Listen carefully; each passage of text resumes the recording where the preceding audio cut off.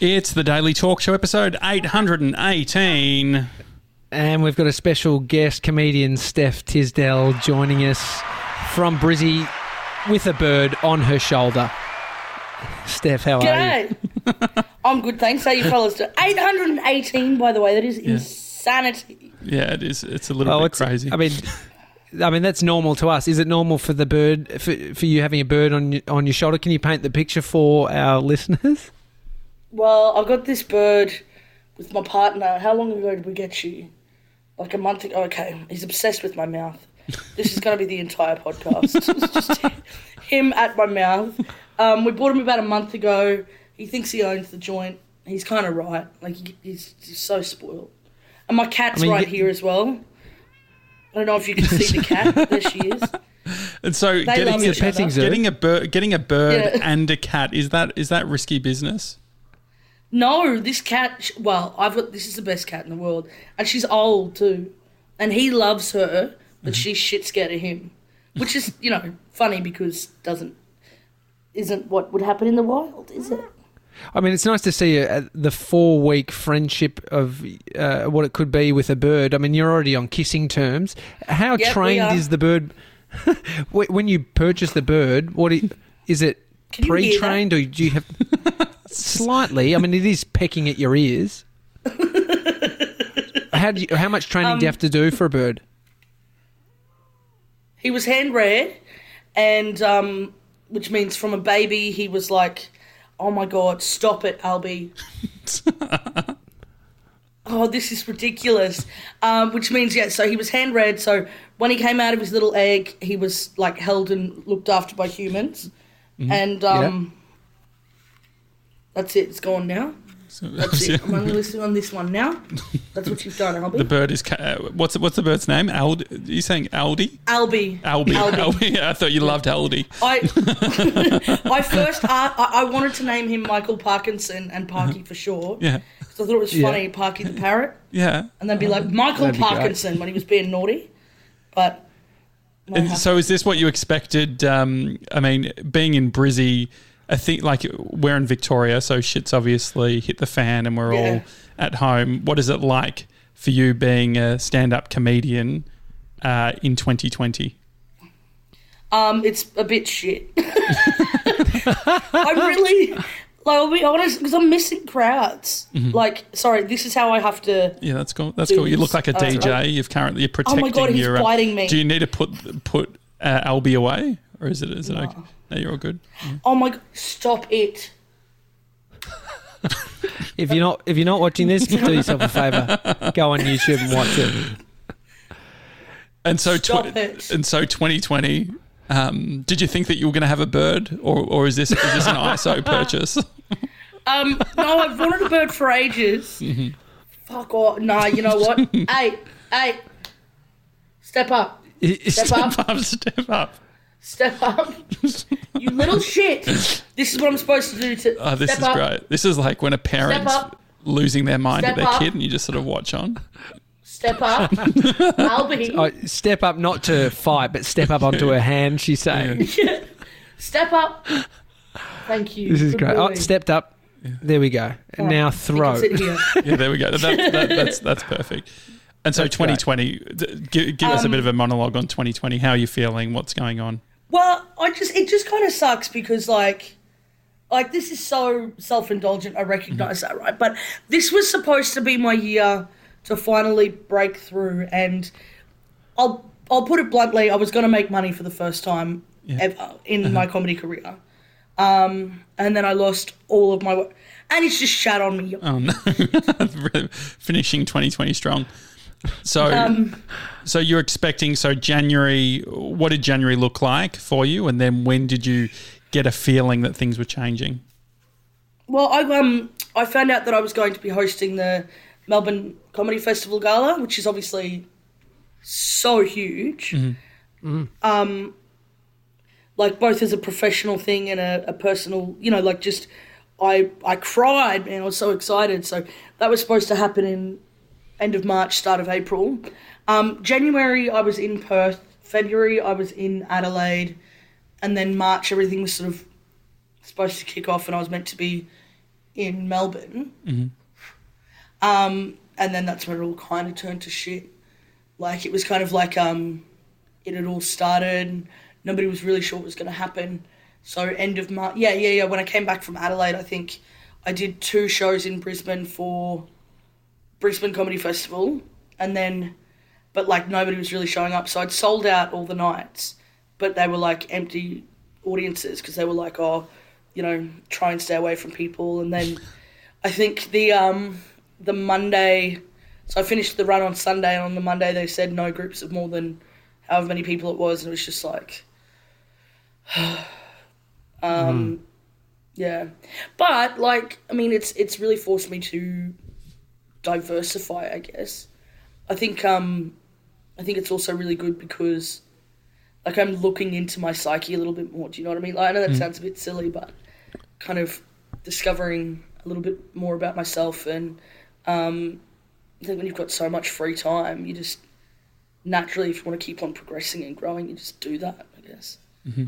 What have you learnt about having the thought in your mind that 2020 is going to be the year you're going to make money, or, you know, the year that you'll sort of break out versus not doing it? What is the learning in having that thought about what a year will give you before you've even gone through it?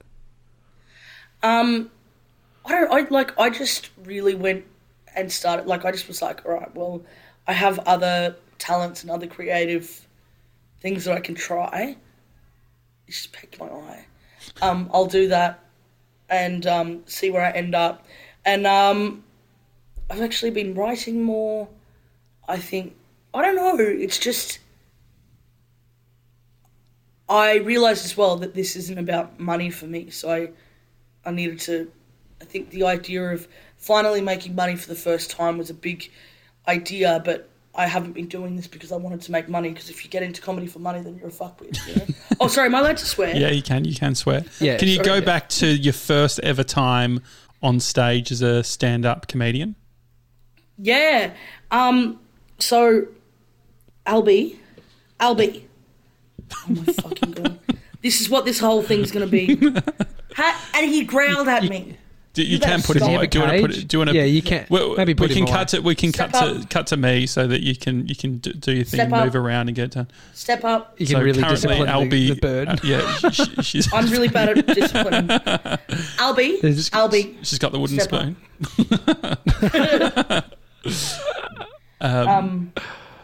Do you want? Yeah, go. Yeah, it's fine. You can do your thing. There you go. TJ, did you ever have... Tommy, have you ever had a pet bird before? No. Funny story. My auntie, it's her birthday today actually, but I messaged her, came to our front door when it was my birthday, and Dad opened the front door, and there's my auntie standing with a budgie in a cage, and my dad said, absolutely not. He's got something about birds being in cages, and he said, absolutely not. And to be fair, I think if it was probably something like a parrot that it's trained that can walk around, but this was one of those small, just colourful ones that just sits there all day chirping. And so was it a gift for you, Tommy? Or it was a gift. It was a gift for me for my birthday, and Dad said, absolutely not, take that home. And so that's it. Didn't get one. Never got a bird. This is the closest I've come to having a bird on the Daily Talk Show. It's a pain in the ass. Yeah, pain in the ass. All right, so Albie's away, so we can make it about you again, Steph. So the first time you're on stage as a stand-up comedian, when was it? This is a hard question to answer, because the first time that I ever did comedy on a stage was because I was living... I've got a tattoo of a snowman saying "why not." I don't know if you can see it very well. Yeah. It's kind of, and it's basically, I went through a really rough time during uni, and I kind of had like a bit of an existential crisis, and I was like, man, I don't want to do this anymore. Like, this isn't what I thought I wanted to do with my life. What were you studying? I was just law and journalism, and I was just really panicking, and I just had a lot of issues with mental health, and then I was like, fuck it. Like, I'm never going to learn what... Because I used to have like 5 panic attacks a day. I wasn't leaving the house, and it was just really shit. And I was like, I'm never going to learn what I'm capable of unless I remove the safety blanket and force myself to fucking swim. those two metaphors didn't work, but you know what I mean. And so I just was like, I'm going to do something that scares the shit out of me and show me that I'm capable of it. So I booked return flights into London for 4 months and no accommodation, and just was like, I'll just fucking figure it out. And I mean, it's a long story, but I'm not going to tell the whole story. But basically, by about halfway through the time there, I had this crazy meeting with somebody who was talking about how, you know, you need to be present and live in the moment, and you should say why not to any opportunity that comes along your way. And it was not long after Yes Man came out, and I was like, oh my God, I love that. And I had rules for myself, like I didn't want to do hard drugs, I didn't want to be arrested, I didn't want to get I didn't want to die, but anything else I had to say yes to. So everyone who I'd meet, I'd tell them this story, and I'd ask them to do things that used to scare them, and we'd just do cool shit. And one night it all culminated. I was in Ireland, and I was in Dublin, and I was telling a story to this group of mates that I'd made, and one of them goes, Steph, you're really funny. You should do stand-up. And I was like, fuck that. No way. Can't think of anything I would least, you know, like that I would rather not do in my life. And she went, oh my God, wait, you have that tattoo. And I was like, oh, please don't make me do this. But she was like, well, you're not going to die and you're not going to do drugs and you're not going to get arrested, so why not? And I was like, fuck, all right. And so I just went to a random pub in Dublin and got fucking hammered. I don't drink anymore, but I drank like a bottle of vodka. Nah, it was less than that. But anyway, you know, I'm exaggerating. But I got really drunk, and then I just walked into a bar and I said, look, do you have a stage? Do you do stand-up comedy here? And he's like, no. And I went, do you have a microphone? And he was like, no, why? And I went, no reason. And then I just stood up on a chair and I just was like, look, guys, I've got this thing to do. I guess you can, you know, pretend it's like it's on my bucket list. If I'm any good, buy me a drink. If I'm shit, I'll definitely know. And then I just riffed like 10 minutes of comedy and funny stories about my life, and I had drinks from everyone in the bar. I mean, it was quite after a having the bar. bottle. It would have been, yeah, exactly. I know. Did you leave? Did you walk out of the bar shots. or get carried out? Fuck no, I don't even remember what happened after that. I'll be honest. You sure it was a bar? There was like 12 shots. There was like 12 shots on the bar, and so. And then I was like, I can't believe that was like, and my friend was like, what the fuck? That was actually, like, you looked like you'd done that before. And I was like, did I? And then so I did an open mic night in Brisbane, and the host was Lindsay Webb, actually, and he said, well, if that was your first time, everybody else should probably reconsider. And like, because, you know, like when I did my first proper time, I guess, back in Brisbane. Yeah. And then I just kind of did spots here and there over the space of about 2 years before I actually started. So, like, I did, like, maybe 3 or 4 spots over 2 years. But I used to go to at least 2 open mic nights every week just to watch others and just to learn. But I was really antisocial with the comedians. Yeah. Well, fast forward to 2019 and you're on the gala. I saw you. I was at my wife's parents' place, and they don't have internet, but they have the box that you record live television. So I was pissed that we didn't have Netflix, and I was going through a back catalogue of what had been saved down, and I found your set at the gala, and it was fucking really? amazing. I mean, that's in front of how many people? There's probably 1,500 people. I mean, going from... It's about 2.5, yeah. Yeah, sorry, mate. I cut it. That's a dig. I just cut 1,000 people out of your set. I mean, going from that sort of Dublin, you're standing up, you're giving it a crack, to something like the gala. What goes into what you put into something and what you leave out? Because you only got 5 minutes, right? So how do you choose what you're going to leave in? Mate, it was 3 minutes. It was so hard. It was so hard, actually. I think that was probably the hardest set to write for that I've ever done, because obviously it feels like there's so much at stake, you know. Do you know what's funny about that joke in particular, actually? Like the joke that went viral from that, which was about my ginger boyfriend.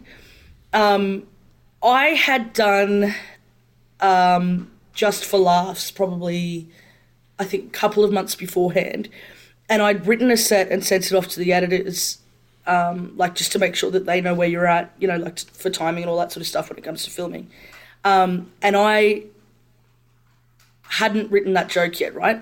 Anyway, the day of or the day before, just for laughs, I came up with that joke and I went, that's really funny. And, you know, like I had this whole thing of, you know, it brings people together and there's like this undercurrent of like, why isn't it offensive to use a word like ranger against white people? You know, like I had this whole reason why I wanted to do it.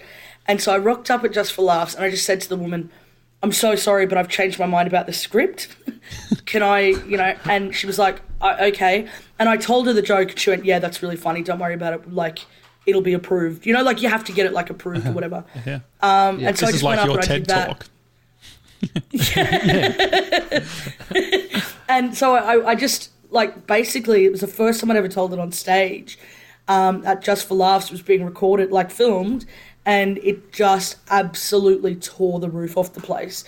And because I hadn't tested it before, I was like, okay, well, that's a good bit. And my manager was watching and she was like, what is this joke? This is great.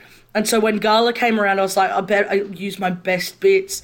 And I just remembered that feeling of like, just when your gut just knows that it's the thing to use. And I was like, all right, I'll do that. And then I thought, I was like, okay, I want to end it with something that's like a point, like something that isn't necessarily funny, just a point.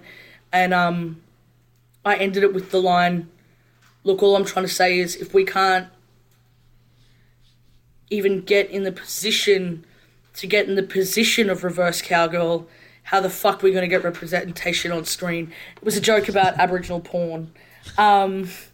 And yeah, I had this idea that I wanted to finish really like with this, like, I don't care if it's not that funny, it has to have this real meaning. And I knew, the only other thing that I knew was that joke had to go in it.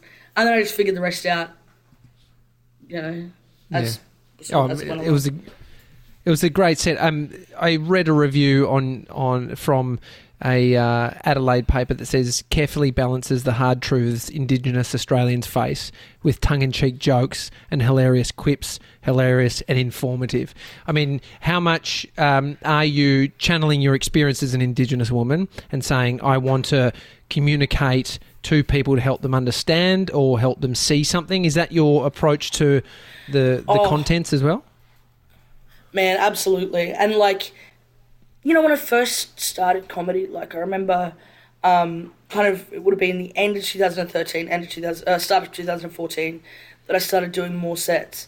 And I had this thing in my mind. I was never, ever going to mention my heritage on stage. That was my thinking, right? Because I was so scared, like absolutely shit scared, for so many reasons. That one, people would say that I was only getting things because I was Aboriginal, like tokenism.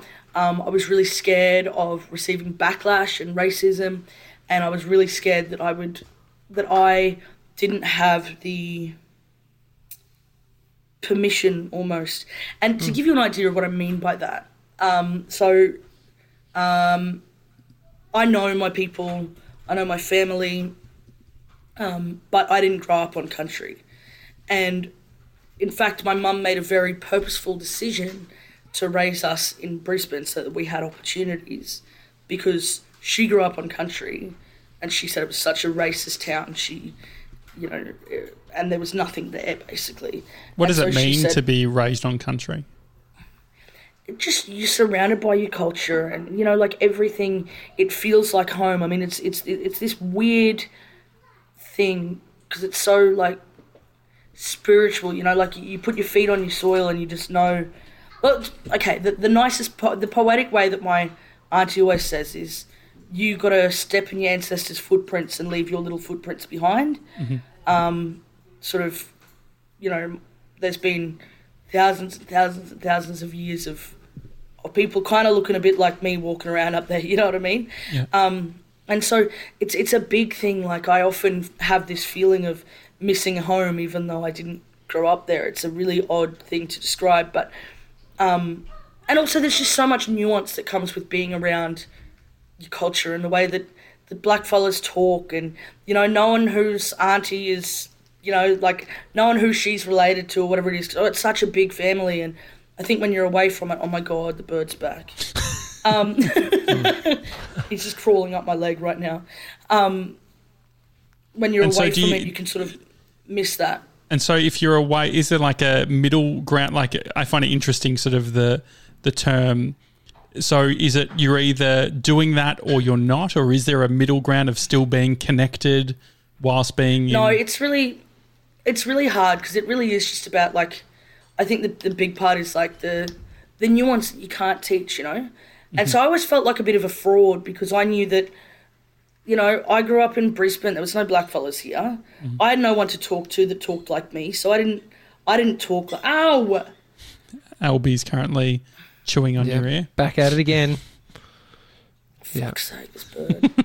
Right. Yeah, but I didn't have anyone that talked like my family. I didn't have anyone to talk to like that, and so, you know, like, it was really weird. I just kind of felt like a fraud, and even though I recognised that Mum had made those decisions so that we had all the best opportunities, so that we could make changes and, you know, like, strive for things and that. When it came to doing comedy, I was like, man, somebody's going to call me out. Somebody's going to say, you're not black enough. You don't get to talk about this. I was shit scared. But then I recognised that actually that story, my story is really common. Like, it's a really, really common story. And it's like, I have a unique opportunity, which is that I know my family.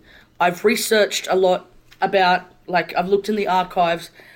Don't fucking, did you see that? He bit me and I put my hand up and then he was like, fuck off. You're a shithead. Sorry. No, so like I researched a lot and I learned about the history of our family and, like, from a policy perspective, especially, and that was actually the main reason why I was studying law and journalism, was to do a lot of advocacy work. And I just was like, after a little while I went, why am I not talking about this on stage? Am I ashamed? Like, no, I'm not ashamed. And, you know, this is a really common story. I'm like, what's going to happen? Somebody's going to say, oh, you're not black enough. And I'm going to go, no, I know that. That's why I'm talking about these things. You know, like, it's my story. I'm not trying to tell a story as if I know every story. I'm just, I can only ever be an expert on mine, you know? So when Sorry, I know it's a long answer. That's great. Your experiences, your belief system at play. What have you learnt about some of the stuff you may have thought was the way for yourself, and then when you've stepped into it, like being in front of, you know, nearly 3,000 people and how capable you are, what have you felt about, have you seen some internal shift on your side? Oh, honestly, I think that comedy's probably... Oh, my God, he's about to bite the cat. Oh, they're fighting. The cat and the bird are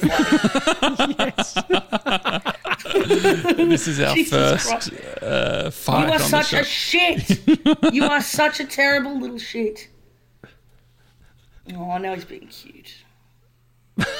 This is like my son, anyway. Steph. I've got a 3-year-old. This is exactly how I feel to him. Yeah, he just came down. I nearly had to, you know, tell him to blow up. Put him back in the screen. Get away from the headphones. You can sit there. Good boy. Oh, that's a good bird. Yeah, your personal shift in beliefs and what you're capable of. Talk us through that. I think that comedy has probably been the most empowering way for me to learn about culture. Like, I've been so incredibly lucky. When I did Deadly Funny, and which is a competition that is run by the Melbourne Comedy Festival, for Indigenous comedians. That was honestly the most amazing thing, because I got to meet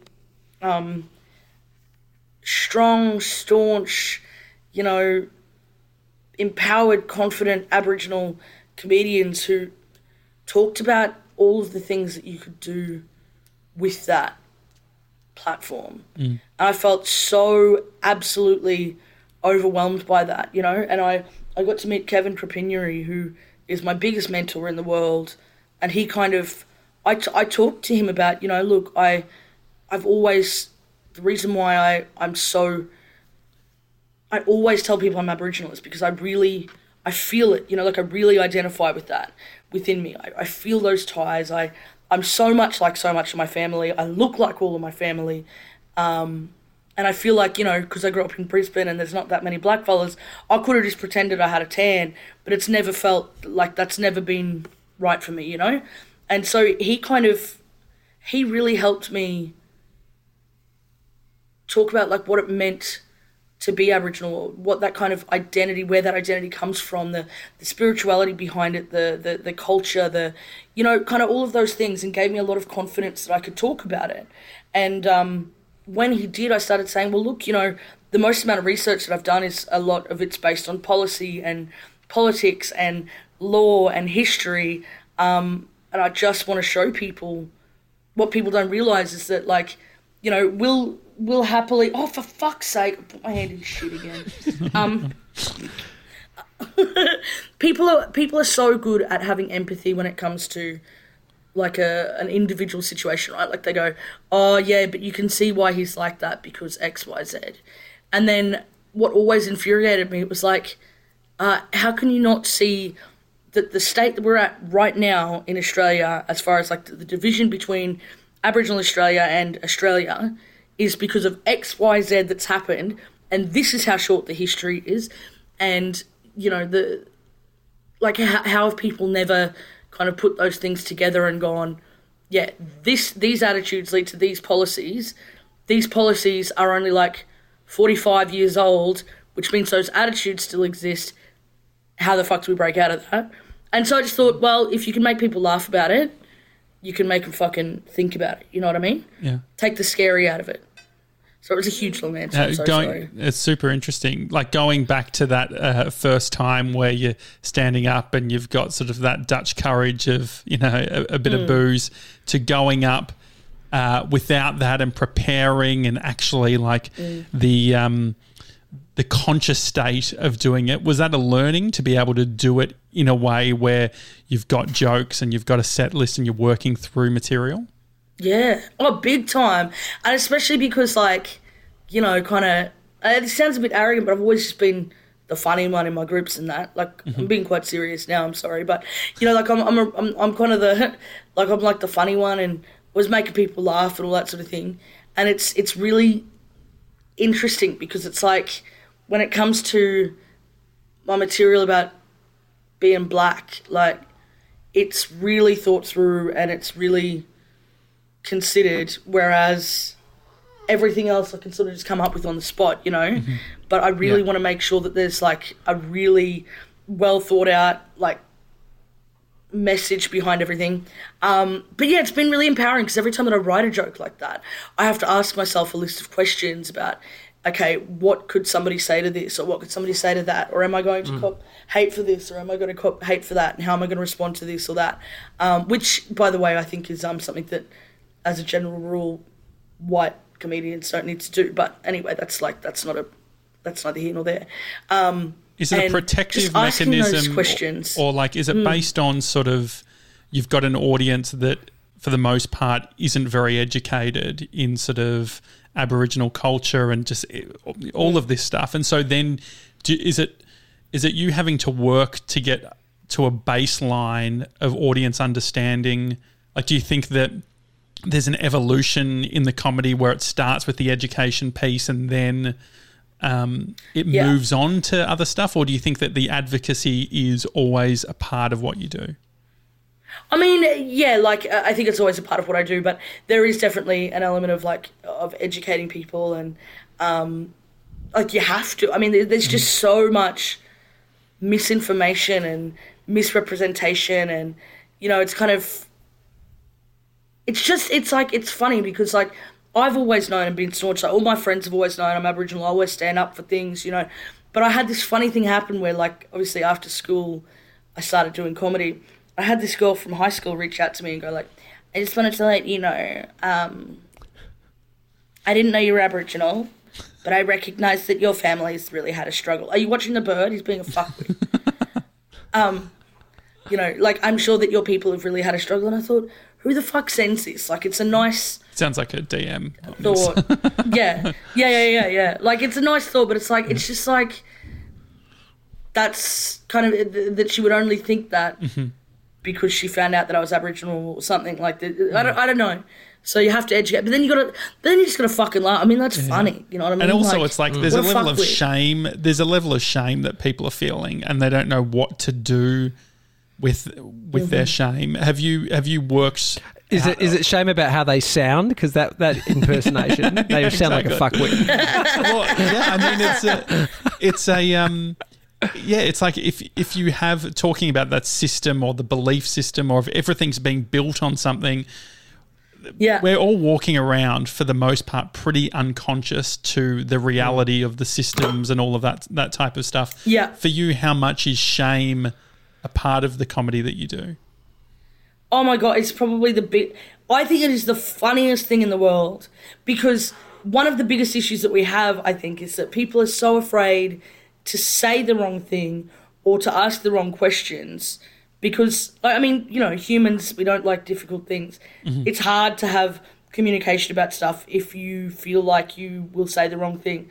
So, and even to, like, you know, well, I mean, especially through the government, but, like, it's like everyone's so scared of saying the wrong thing, they just won't ask the question. They'll just fill the gaps themselves, you know what I mean? Mm-hmm. And there's just something so funny about watching people struggling to ask a question. It's like, ask questions. It's the only way you fucking learn. Yeah. Stop thinking about your fucking ego and think about, like, progress starts with you letting your ego go, you know, and asking questions to actually get, you know, like a well-rounded idea of things. But I think white guilt and shame, those are the funniest. I mean, literally there is I can't think of anything that I find genuinely as funny as watching somebody struggle. Like, fuck me dead. I saw this thing, and, like, I'm not giving shit to anyone. You're allowed to identify however you want to identify. But I can't explain why I knew what the case was, right? But I was at this NAIDOC gig, and there's this woman who, for all intents and purposes, looked like a white woman, right? And she had platinum blonde hair and a lot of Botox, a lot of filler and all that sort of thing. But I just got the impression she'd obviously just done like a genetic, like an ancestry test, right? And has seen in there that she's got some Indigenous heritage. And, like, has just gone, that's who I am now. Because it was just the least woke and most awkward thing I've ever seen anyone do. There's blackfellas everywhere, right? We're at NAIDOC, and there's this stall with, like, you know, I don't know, like T-shirts and stuff like that. And she's got this kid, blonde hair, blue eyes, and she looks up, and it was like she wanted everyone to hear her. She goes, "Look, it's some of your Wiradjuri cousins." And I was like, oh, for fuck's sake.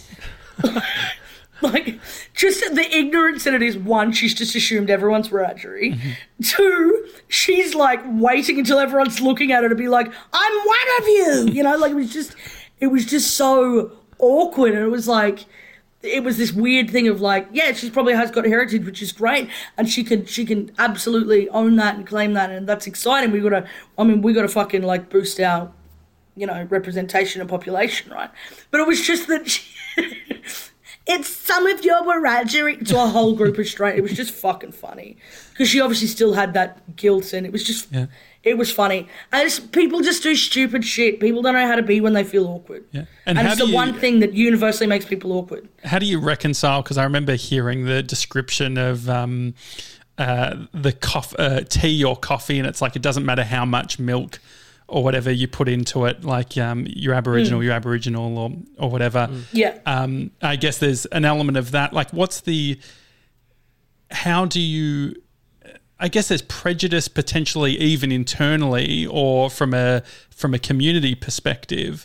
What are the bits? And so how do you work through that being from the outside, it's a funny thing, but also if you take the fillers out of it, you take out the blonde, like there is an element of it which there is some level of understanding around it. Do you know what I'm sort of saying? Absolutely. But that's the thing. Like I was like, the reason why it was so funny to me was because if she had to do it for everyone to like. It was very ego driven, right? It's like I fucking love that exactly, and that's what made it funny because it was like, well, this is all you've fucked up. Like, do more research before you want to do your performance to show. You know what I mean? Like, but no, I fucking love that she came to NAIDOC with her child. Like, number one, whether she was white, black, red, blue, I don't give a fuck. That is so special.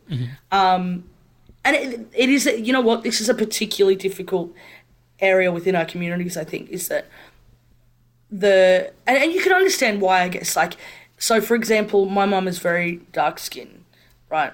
And I'm sure that if I said to her, oh, we've had the same struggle, she'd be like, no, we fucking ain't. You know what I mean? Because there's no way that I have a level of inbuilt privilege, I guess, that comes with being lighter skinned than she will ever have. However, you could also argue that I lack that privilege because I live in two worlds and nobody, like people around me don't quite let me identify with either fully, if that makes sense. Yeah.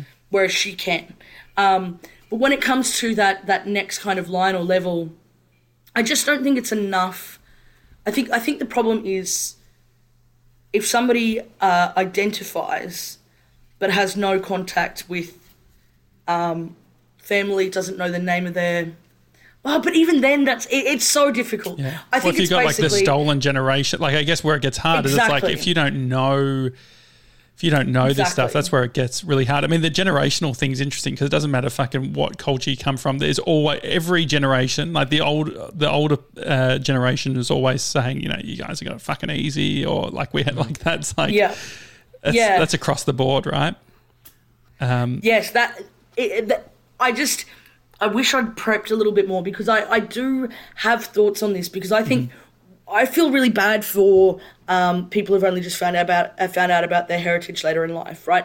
That would be so difficult because, you know that there's something different about you, you want to explore it, but you've also had all of the privileges of growing up without ever knowing.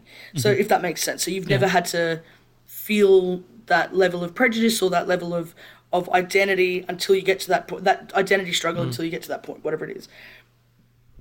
And so you can see why there's like a bit of resistance from the community. But at the same time, we should absolutely be arms wide open, welcoming all of these people because we want to bring people together. We want our culture to be shared. And you know, I think it's exciting that I think it's really touching when somebody goes, I just do this ancestry thing and we've got Indigenous heritage. I want to find out everything about it. It's like, fuck yeah, that's awesome.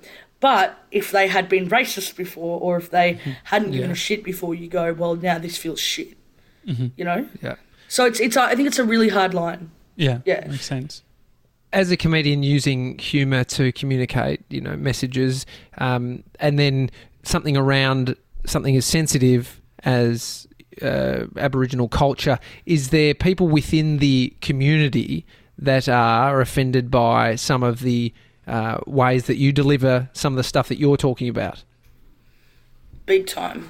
I've avoided it pretty well up until recently, and it's so hard. Like I've just taken a little bit of time off performing at the moment, actually, to just to build my strength because, you know, it's so hard to receive criticism from within your own community, and it's hard to know when it's kind of just a differing of opinion or when it's something that you've crossed a, you know, sort of like cultural protocol. And it's almost impossible to know where that line is. So, for example, I wrote a couple of jokes where I've used offensive words that people have used against me and highlighted them to show something funny or to show... So I've got a joke, for example... I don't know if I should... Can I tell a joke here? Yeah, you can. Yeah. We're a no joke policy. We're also become the same person after 880 episodes. Predictable as fuck. So I've got this... Oh, my God. Albie, stop it. Get off me. Oh, for fuck's sake. Sorry. He's a little shit, this bird. Oh, there it is. Oh, it's really got a hold of your back of the head. Yeah, exactly. Fuck off! Can we do a montage of you yelling at Albie for Instagram? Are you cool with I that? fucking love this. Please do. I fucking love this bird, though. He's so cute. He's a little shit. So the joke? Yeah, so I've got this joke, for example, right? So it's really stupid. I go, look, I don't like... It's like sort of halfway through a show where I've kind of spoken about how shit policy is and that. I go, look, I don't hate white people. I just hate people who do Kentucky tours.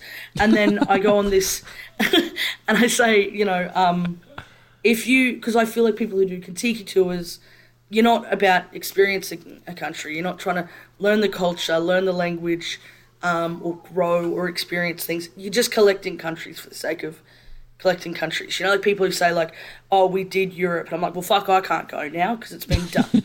And then,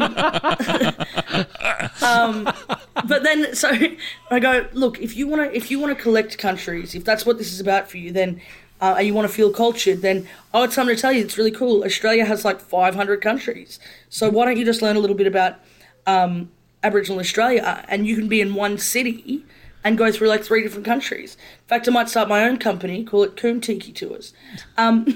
Now, obviously, that joke works on the fact that we build up to this bit, you're laughing along, and then I go, like, fucking bam, right? Because using that word is for... My phone's ringing. Please don't ring me. Sorry. It works up to that point where it's a bit of a shock factor of like kind of like, let's just remember that people are still using this word, like, and then so I then tell the story of why I do that joke, which is that I had written that I'd written that piece because I thought that was quite a clever joke, kind of telling people to take in countries and blah, blah, blah, blah, blah, whatever. And then the Kuntiki bit was supposed to snap people back in. But I was really torn when I wrote the joke. So I spoke to a friend of mine, another comedian, and I said, hey, look, so this is the joke. And the reason why I'm doing this is to basically say, if you're shocked, just remember we've got the cheese on the shelf or, whatever it is. And she was like, oh, my God, Steph, of course you can say it. I was like, do you think so? And she goes, yeah, well, you can say it because you are one. And I was like, fuck, this is exactly why this joke exists, And so then I extended the joke to sort of get to that point and then explain how my friend said, you can tell that joke, as in I can say that word because I am one, which I think is super offensive and missed the point, right? And so it's like that joke, though, is going to cop a lot of flack from my community because I'm using a word that has been used to keep us down. And it's like the point of using it is for something much bigger than that. Do you know what I mean? But there's always going to be differing opinions on whether you can use a word purely for shock value to prove a point or whether using that word at any point kind of undermines progress or whatever. So that's probably my easiest example of it is using words to and then the question is that I had to kind of make up in my head and it's a really hard sort of question to make hard question to answer is what audience am I performing for and am I performing for an Indigenous audience, am I performing for a white audience? And unfortunately it's like, I would love to say I'm performing for both, but there are areas where you would have to change something quite a lot to fit in this world and fit in this world. And so I'm very lucky that I have I tour with the Aboriginal Comedy All-Stars, and when I tour with them I talk black, I talk differently, it's all good, and talk in a vernacular that I certainly wouldn't talk with a white audience with. But I also had to try and get myself used to or okay with the fact that I am essentially writing for a white audience, and is that also okay? So it's very complicated. Self-development and things like that. You're talking about looking after yourself. What does I was watching one of your videos what does learning to love myself mean to you? I don't know. I haven't fucking learnt it yet. I don't even know if it's learning to love myself. Just fucking forgiving myself. Like, I'm a very forgiving, open sort of person with other people, and I recognise you can make mistakes and still continue to grow and get better. And I think, I'll hold myself to every mistake that I've ever made, even the little awkward faux pas that I've made, and never forgive myself for them or never move on from them. I think that's all part of learning to love myself, is just letting that shit go and just remembering I'm a human, I'm just like everyone else, and perfection isn't real. Mm-hmm. So, and you spoke about Twitter and building out a bit of a playlist. Oh my God, this is so embarrassing. So when I first set up my YouTube account, I was, because I wanted to upload something. I didn't realise I had switched it on so it would automatically upload to Twitter. Like, so that when I was putting out little bits, I was like, oh yeah, no, that's a good idea. Well, little did I know that fucking everything that I did on YouTube was going to be shared on Twitter. So I made this playlist when I was in a really bad way, and it was like learning to love myself or something. And it was just full of like fucking pop psychology videos of like, tell yourself you're worth it. Like all of this sort of shit. And as I was saving them into this playlist to watch later, little did I know every single time I put one in the playlist, it was putting it out on Twitter. I was like 20 videos of like, learn how to deal with self-doubt. Steph has just put learning how to deal with self-doubt into learning how to love myself. How fucking embarrassing. Just like all tweeting, like as separate tweets. When I saw it, I fucking deleted them all, and I was like, oh my God. I think I would have preferred if I, for some reason, was like making a porn playlist or some shit. You know what I mean? Did anyone reach out, say, baby, you all right? What's going on? Okay? No, I wish.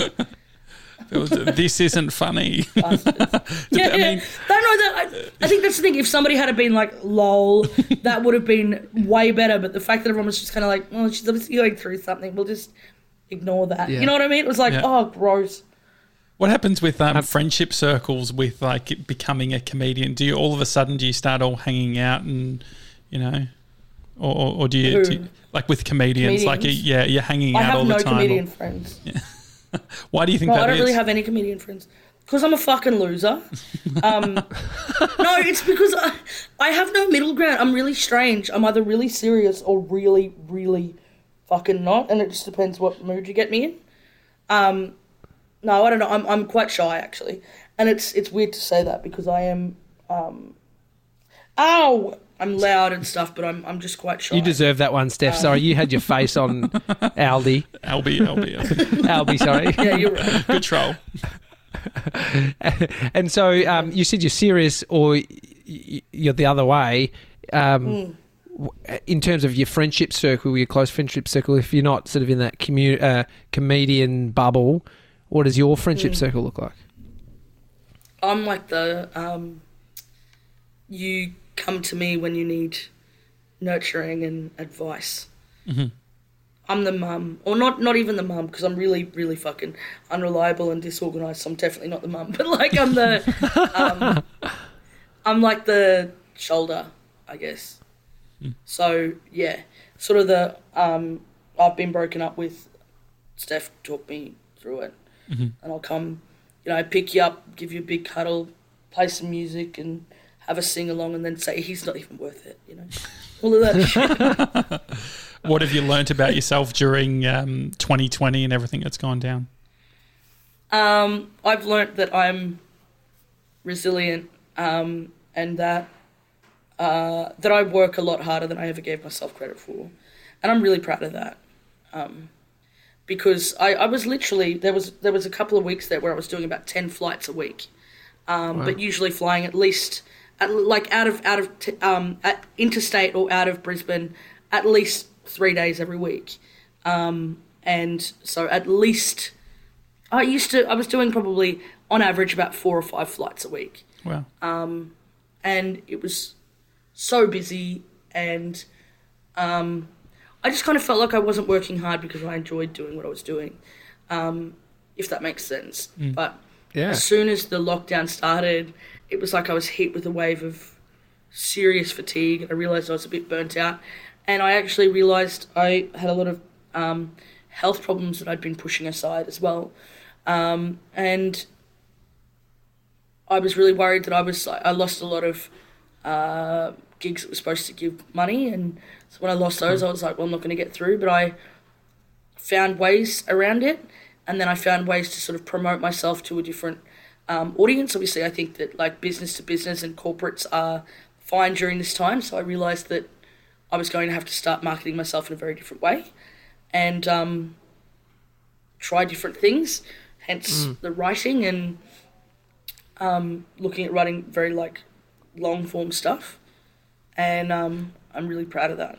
I didn't think I could do I think that. it's a perspective a lot of people have gained is that they're on this hill going upwards, and it seemed like in hindsight, once you have to stop, that you were going to tip over at one point and fall down, and so it's like that working hard burnout. It's like looking back now, it's like you were going to get there, and then it's like grace of God, we got this reset and stillness forced upon us. Absolutely. Now you get a bird on your shoulder and you're living the life. Yeah. Absolutely. It's actually been such a blessing, even though it's been a pain in the ass. It definitely, there was a lot of things that I think I hadn't done, to the point where I guess, hey. Oh, shit. Oh, here we sounded go. like a dog, but it was the bird. I accidentally hit him. I didn't mean to. He just ripped his hand underneath my... Stop it! Albie! Step up. Step up. Great one. Another one for the montage. Albie. That was good. This bird, Step honestly... up. I'm going to start saying that to you now, Josh. Step up. Step up. Step up, JJ. Albie. Do you think he knows what He step thinks up he's means? the boss of me. Yeah, he does. But he's not doing it. Albie. Step up. There we go. There we go. Now go away. Have you tried not saying step up and just doing what you're doing with your hand? Like, I wonder if it's more the hand being under his feet that gets him to step up rather than saying Yeah, it is. But we trained him with food, so now he knows when you say it. Okay. Fuck off. Go away. Steph, to finish this off, Sorry. 2020 or, the rest of it into 2021, what is your new approach if going back to the old way was causing some issues? Or it wasn't, so that you weren't being mindful on how crazy it was for you? I think just got to prioritise things, and also put more value on certain things as well. So, like, if I go, yes, I just say yes to everything, and maybe I can't do as well as I'd like to on all of things, on everything then. I think I just need to be like, no, this is what I'm going to say yes to, this is what I'm going to say no to. If it's something that I think is difficult for me, maybe I'll just ask to put the value up of it, just kind of just giving myself an opportunity to say no to things, and understanding that may mean that other things need to change and being okay with that. Makes a lot of sense. Steph, thank you for coming on the show and dealing with Albie. I'm sorry it was so weird. It's a fucking bird, man. I thought I loved this bird. I don't think I like this bird anymore. Do you want to sell Albie? We can put up. What'd you pay for Albie? What does a bird cost? $1,000? $1,000? Wow. Yes. Where's the cat? He came with a cage. Okay, so you're paying for the cage. What do you reckon the cage came out of? $150 for the cage? Yeah, a bird is fucking expensive, man. What is it? Do you have a permit for a bird? Yeah, we got a permit. Really? Fuck off. And so what? Yeah, and then can he fly away or no? He's got his... Probably. He's got his wings clipped, although we have to wait for him to ride a little bit further. He's only a baby. What do they actually do? What are the wings clipped? What do they actually do? Or is it a bit graphic? Exactly what it sounds like. Wait, but you can still see his wings though. Yeah. So when you pull them out, they're like, you just clip just the very, very, very bottom of the last two ones, and it just kind of unstabilizes them. Makes me feel really guilty. Albie! That's why he's pissed off. He is pissed off. Thank you for coming on. Can you just very quickly before you go, what's the snowman? So the snowman on the tattoo, the snowman bit, why is it a snowman? it started snowing outside when I was at the tattoo shop. I thought maybe you meant. And I went, fucking why not? Nah. I appreciate that. Thanks, guys. Sorry that I was a bit of a weirdo. No, it's great. It's awesome. And so if people want to get involved and watch your stand-up, are you doing stuff online, or how can people follow along? Yeah, I will. So I'm doing things a little bit differently to others, I think. I've got a Patreon that I've set up, and it's basically, I'm really open. I've got a really lovely community. We just talk and very open. It's kind of about, I guess we talk about mental health. We talk about a whole bunch of stuff. I also post sketches up there, a whole bunch of stuff. I'd love people to have a look at my Patreon. I also have a special coming out very soon, which is basically, it's like, it gets live. It's like it's streamed live for the first time that it's ever been shown. We filmed it last year. First time it's ever been shown, and I watch it with you guys. Oh, great. And then there's a Q&A session at the end. Well, basically, I've not seen it from start to finish, so I don't know. It's weird. Oh, that's exciting. And then there's like a Q&A session at the end, which I'm bringing my friends and family to, and they're going to fucking roast me. So, just great, but like from just like. Will Albie be there? Surely Albie's going to be there. Yeah, probably. Yeah, he'll be fucking there. And also, I will reveal my ginger boyfriend. He's never ever let me put him on line or take pictures with him because he's real shy. Oh, great, that's great. And he's not even that ginger anymore, by the way. His mum came around recently and went, "You've almost completely lost all of your gingerness." So now I feel like I'm fake, but he was. Nah, make him diet back. Yeah, make him go back. Diet ginger. Bring back the ginge. Yeah, let's get the hashtag going. Right, thanks, Steph. Right, it's you guys are the best. It's a Daily Talk Show. Mate. Have a good one. See you guys.